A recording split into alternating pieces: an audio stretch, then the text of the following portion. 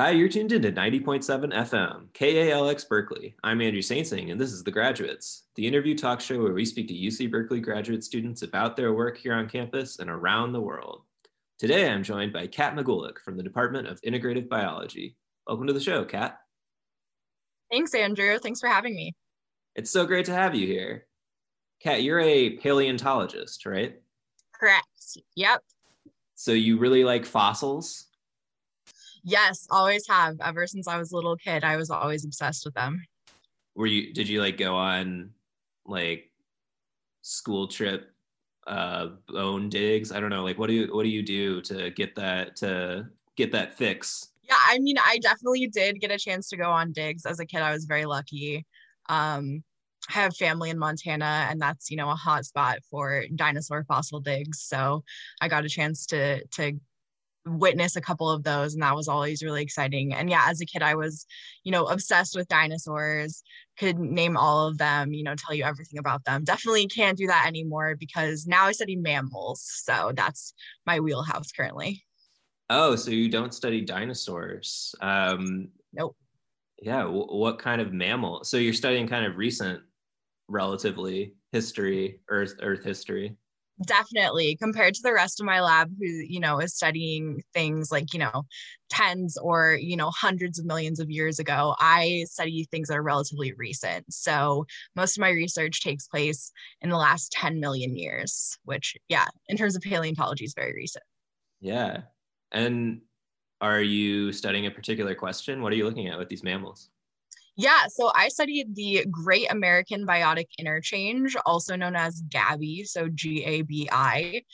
And basically, this is a migration event between North and South America that peaks about 2.5 million years ago, when the Isthmus of Panama is sort of up out of the ocean, and mammals and also a bunch of other different groups of animals are able to go back and forth between North and South America.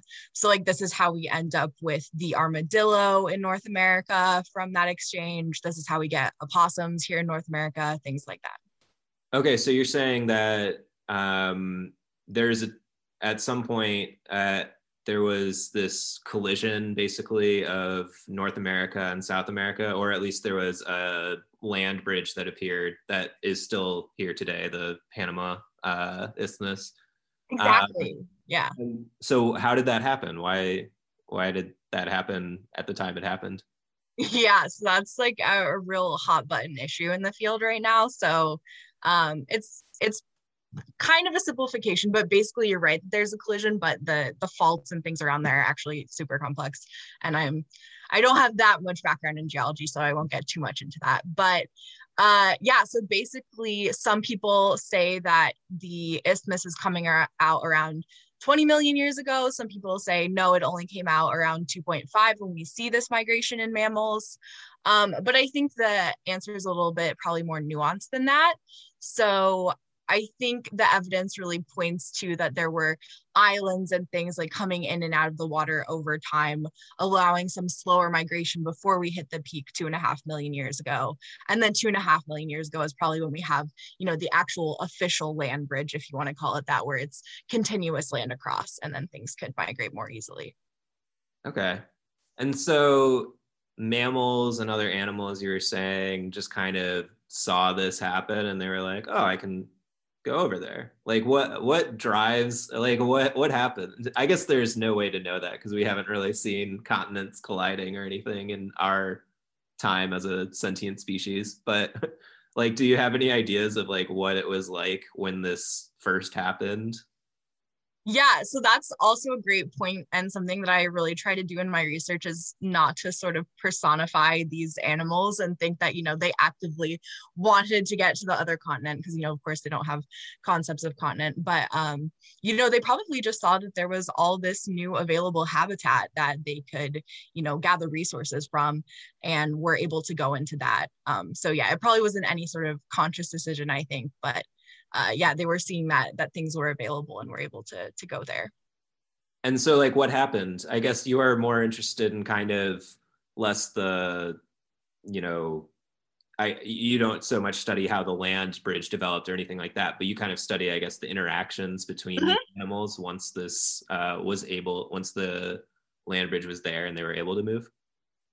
Yeah, so my research is focused sort of on filters to this migration. So, why are some groups of animals going across this land bridge and some aren't? Because we definitely have groups that, are staying in the same place or barely moving at all during this time. So, the idea was sort of first postulated by George Gaylord Simpson in the 1950s. He wrote this paper and said there was some sort of Central American filter that's occurring during this interchange. And he said it was probably likely some sort of environmental variable, but he didn't really go into it more than that. And so I'm really interested in seeing what this filter was. So I think it could potentially be environmentally related. So, parts of the habitats that, weren't useful to certain animals, or like that wasn't part of their niche that they couldn't live in. And I think, like you mentioned a second ago, like some of it could have also been like competition from other mammals and interactions. So, it's really definitely, I think, a multifaceted problem or issue, I think. Yeah, yeah, you talk about the environment. Yeah, like Panama, right? It's really hard to actually move the Mm-hmm. yeah, so it's like pretty challenging terrain there. So I guess like a lot of the bigger things that we see in North America just had no chance of getting down to South America, maybe. So that's the surprising thing, is that so many of them did. Oh, Really, especially migrants from North America do really well in South America. So not only are many of them able to get there, but they actually diversify really well when they get to South America. Conversely, the South American migrants in North America, are kind of seen to not do quite as well. There aren't as many of them that get to North America, and they don't diversify quite as much. But in terms of the like base pool of migrants, there's actually pretty proportional amounts of mammals, at least, going both ways. It's just that the pool of mammals in South America at the time is a little bit smaller than in North America. oh, is there any reason for that? So people think that this is because North America is still pretty connected to other continents during the Cenozoic, so the last 66 million years since the dinosaurs went extinct. So, for example, North America has been connected to Eurasia over that time and has migrants from there. So there's just sort of like a bigger pool, and that was actually the initial hypothesis for why North American migrants to South America sort of quote unquote win the migration in terms of diversifying more in South America, is that they were just better suited to competing against new arrivals and migrants in the area. Right. Did you talk about diversification? Is that kind of Mm-hmm. like a metric that you use as kind of like successful colonization in this exchange? Yeah, so that like historically is what people are looking at for, the quote unquote success and failure of the interchange, which is definitely a moniker I think in my research, I'm hesitant to use, because what is really success and failure when you're an animal. Um, Yeah, I but was just wondering because the species that came up to North America, right? I'm mhm, thinking of like armadillos and opossums, right? Which seem like to be doing fine, but there's just like kind of the a couple of species, right? They're not very diverse, but they seem to be doing really well. The ones that are here, right? yeah, so it's really interesting. There's actually, I think, a recent paper arguing that it's not the increase of diversification of migrants that's what makes them do well, but sort of like the lack of extinction in migrants that makes them do well. Yeah, so it's definitely a topic that people are continuing to look at and study. Interesting. Okay. So this you kind of like talked about the broad strokes of this question. And so like what more specifically are you looking at within this whole Great American Biota Exchange? Mhm. Yeah, so my two sort of areas that I'm focusing on is I'm sort of looking at environmental variables. And so that's where I'm looking at available niche space by using ecological niche modeling to address that. And then I'm also looking at biological attributes of the migrants.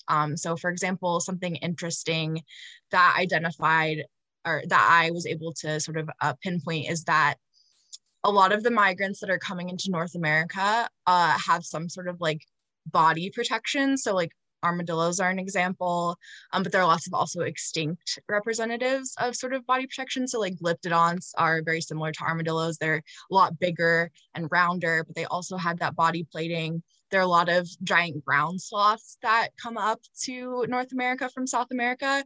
And a really interesting thing is that some of these groups of ground sloths actually have little dermal ossicles all across their body that sort of like function as like a defense mechanism or, you know, something of the sort. Cool. So what happened to those animals? They're not around anymore, right? Yeah, so those animals are extinct, and there's a lot of debate also on that topic, where was it overhunting from humans or climate change or both that are causing them to go extinct. Okay.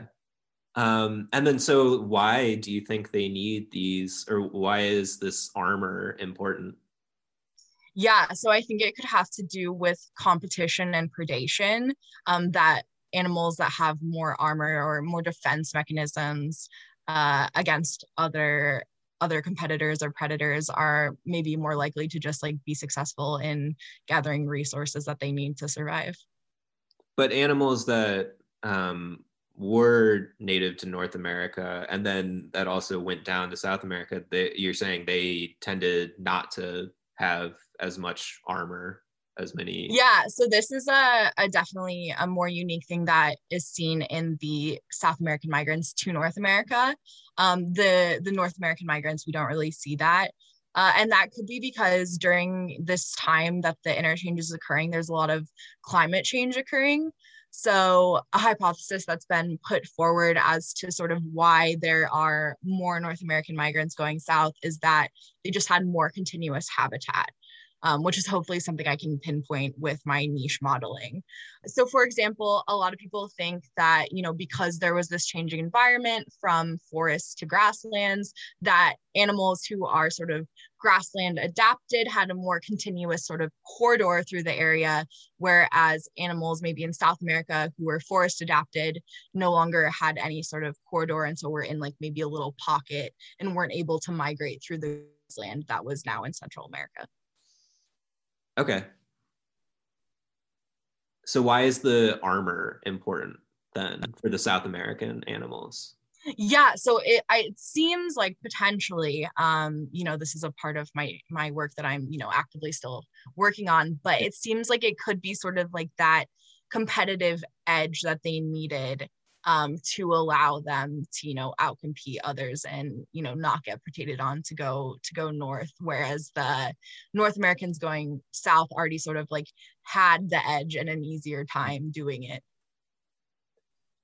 Is there kind of evidence that maybe the North American animals going south like did really well in the parts of South America that matched, you know, like had that grassland environment, but weren't able to get as much of a foothold in like the kind of forested areas?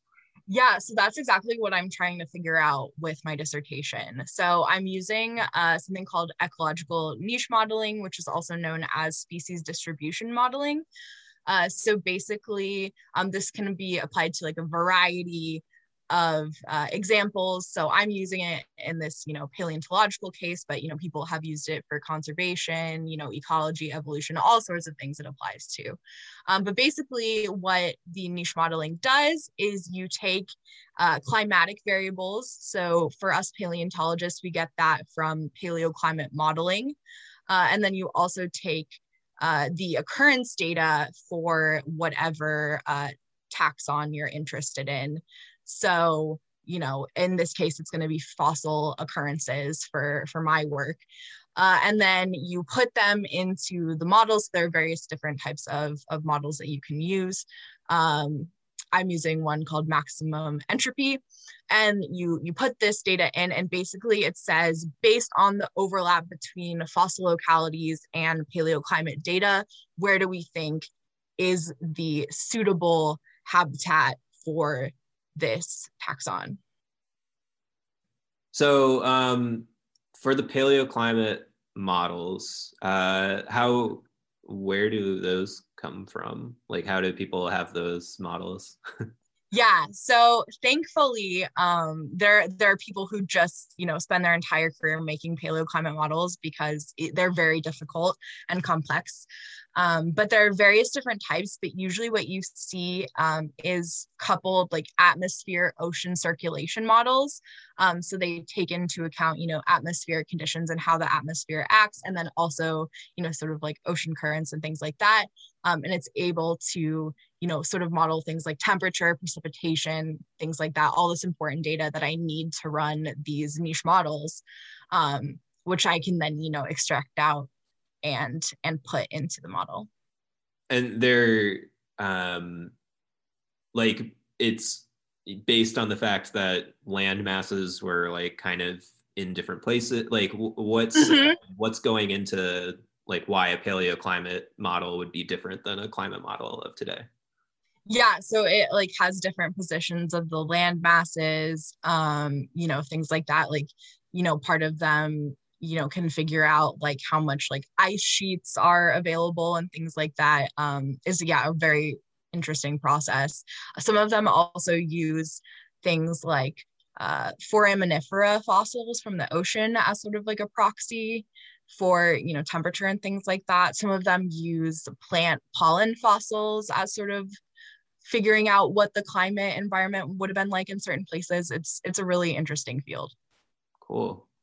And then so you use that in conjunction with occurrence of fossils. And so that, I guess there are a bunch of databases where everybody who studies fossils just like uploads all the information they have about fossils.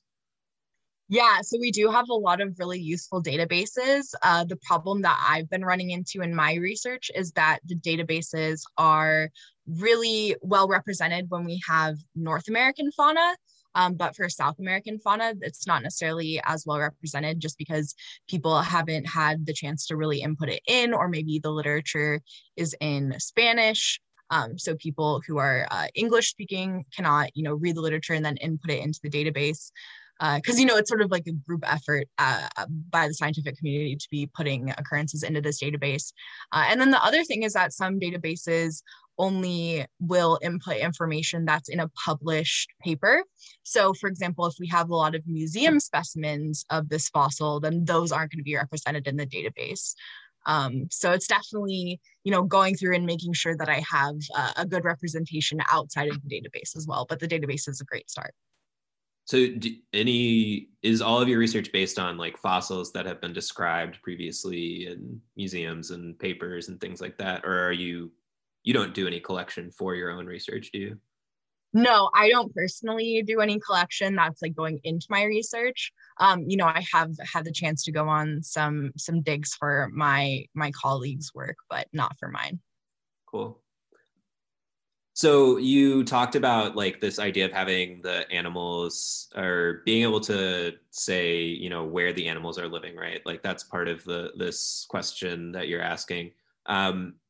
Do the fossils come with that information, or are you trying to use like the climate model to like say, okay, you found this animal in this place, so it was probably in this kind of environment? I guess how do you know kind of where these animals were living? Yeah, so that's where the climate model comes in is the model sort of overlays the climate model with the occurrence data and says, okay, so this is occurring, maybe in a really hot climate that's really dry. And so if that holds true for the rest of the specimens of the group that I'm looking at, then maybe the model will say, okay, the most suitable habitat is likely going to be this hot, dry climate. There's no way to guess look in the fossil record and kind of get an idea of just based on like, I don't know, things that you find around the fossil about like what kind of environment. Do you ever run into situations like that where you can kind of get that idea? So I don't specifically use it in the modeling, but that's definitely a thing that people do. There's a lot of research, especially in Central America, on palynology, or the study of fossil pollen. And that can give you a wealth of information about the environment that you're working in. So there's a lot of, like, for specific sites, there's a lot of papers that might describe what that environment is, but unfortunately then I can't, apply it to the rest of my occurrences. But it's definitely still very useful and interesting data. I mean, the other thing I can say about niche modeling is that basically what it's telling you about is the fundamental niche of an organism. So it's not really getting at the realized niche specifically, just because, the fundamental niche is like all the possible area where an organism could be. And then the realized niche is where they could, like, are actually inhabiting that space. And so what our models are telling us are the, like, more general area. And it's more measured in habitat suitability. So just because, my model says that, like, oh, this is the area where a animal could possibly be, but doesn't mean, that's going to be the exact species range of what that mammal was during that time. So it's more of an idea. And what I hope it will show me is that, if I'm seeing a South American mammal that stays in South America, what I expect the niche model is going to show me is that they only have available niche space in South America, and maybe it extends into North America, but it's not connected by a corridor. So there was no way for them to, like, get there. And conversely, if I see, a North American animal that does really well in South America, I would expect my niche model to say there is habitat that's suitable for them all through the Central American corridor into South America. So just going back to that, sorry, can you just say just explain fundamental niche and realized niche again? Yeah, of course. So the fundamental niche is basically the, sort of abiotic area where a species is able to live. So these are the conditions that a species is able to live in, and this is where they can possibly live. And then you get the realized niche when things come in, like, competitive exclusion that are sort of making that niche space even smaller. So that is, for example, something that I'm not able to tell with my niche models was there competition between different species that is potentially making this habitat that's suitable into an actually smaller realized niche. Yeah. So I guess if it's been able to successfully colonize the other continent, then even if it's facing, like, pretty severe competition, there must have been some instances that you'll see in the fossil record. Like, it would be kind of almost impossible for it to have made it to North America without at least leaving some fossil trace in the bridge. So that's actually a great point, is that's actually a very undersampled place in terms of the fossil record, just because we don't have a lot of, field work from that area. And also just because, a lot of it is going to be like rainforest area, which is, not really the area that paleontologists are looking to do a dig in. And so there's actually, definitely an effort now by various groups, including, Dr. Jack Sang here in the Department of Integrated Biology, to actually get data. He's specifically looking at Mexico to sort of see, hopefully a more clear picture through the actual fossil record of what's sort of happening in this migration. Because yeah, definitely Central America is kind of a gap in a lot of our occurrence data. This is, like, really cool, interesting questions. Would you say that most of your time when you're, like, doing research is kind of just sitting at a computer and, like, trying to make models work? Is that, like, that's kind of like what I get from what you've been saying? Exactly. Yeah. Especially, like, right now, that's what I'm in the midst of working on. So yeah, sometimes it's, it's good to take a step back and, think about things in a broader context, because yeah, when you're just coding and getting these errors, it can sometimes be a little bit frustrating. Do you do any, like, non-computer work, like any wet lab stuff or anything like that? No, not for me. When so I'm sort of, starting off right now in the environmental aspect, working on the modeling. When it gets more to the sort of biological attributes, like we were talking about with the armor and things like that, I might have more of an opportunity to go look at museum specimens. But at this point, it's pretty computer heavy. Is that fun for you? Do you enjoy working on the computer, or do you kind of wish you had more chances to get out and like or get into the lab and do things? So it's definitely been challenging during the pandemic when everything is computer work. I mean, I know I'm very lucky in that, nothing in my research has been like halted or interrupted in that sense. But, just sort of sitting at my desk all day staring at a screen can sometimes get to you. So I definitely, pre-pandemic was trying to get involved in other people's field work just because I think it's a really valuable skill to have as a paleontologist, and just as someone who's like interested in what my colleagues are doing. Yeah. So what are paleontology field trips that you have been on like? Yeah, so it's really cool to be out in nature. So one field trip that I've gotten to go on is with my lab mate Tanner Frank. He's been doing some research in Nevada on stickleback fish fossils, and so that's a lot of fun to go out there. It's actually in a big diatomite quarry because that's the type of rock that the fish are found in is diatomite. And that's really intense because there are no trees around. So it's really hot. The sun is like reflecting off of everything, very blinding. But it's also a lot of fun, just sort of the camaraderie that you have being out in the field with other people, talking. People are digging, people are packing up fossils, people are, taking pictures of the sediment. And you also get to see, lots of cool extant wildlife. Like, you'll see lizards and snakes and bugs and all sorts of things. So it's a really nice atmosphere. So, we've talked a lot about your research, what you do. Is there anything else that really seems like vital to the career you do in science that we haven't talked about yet?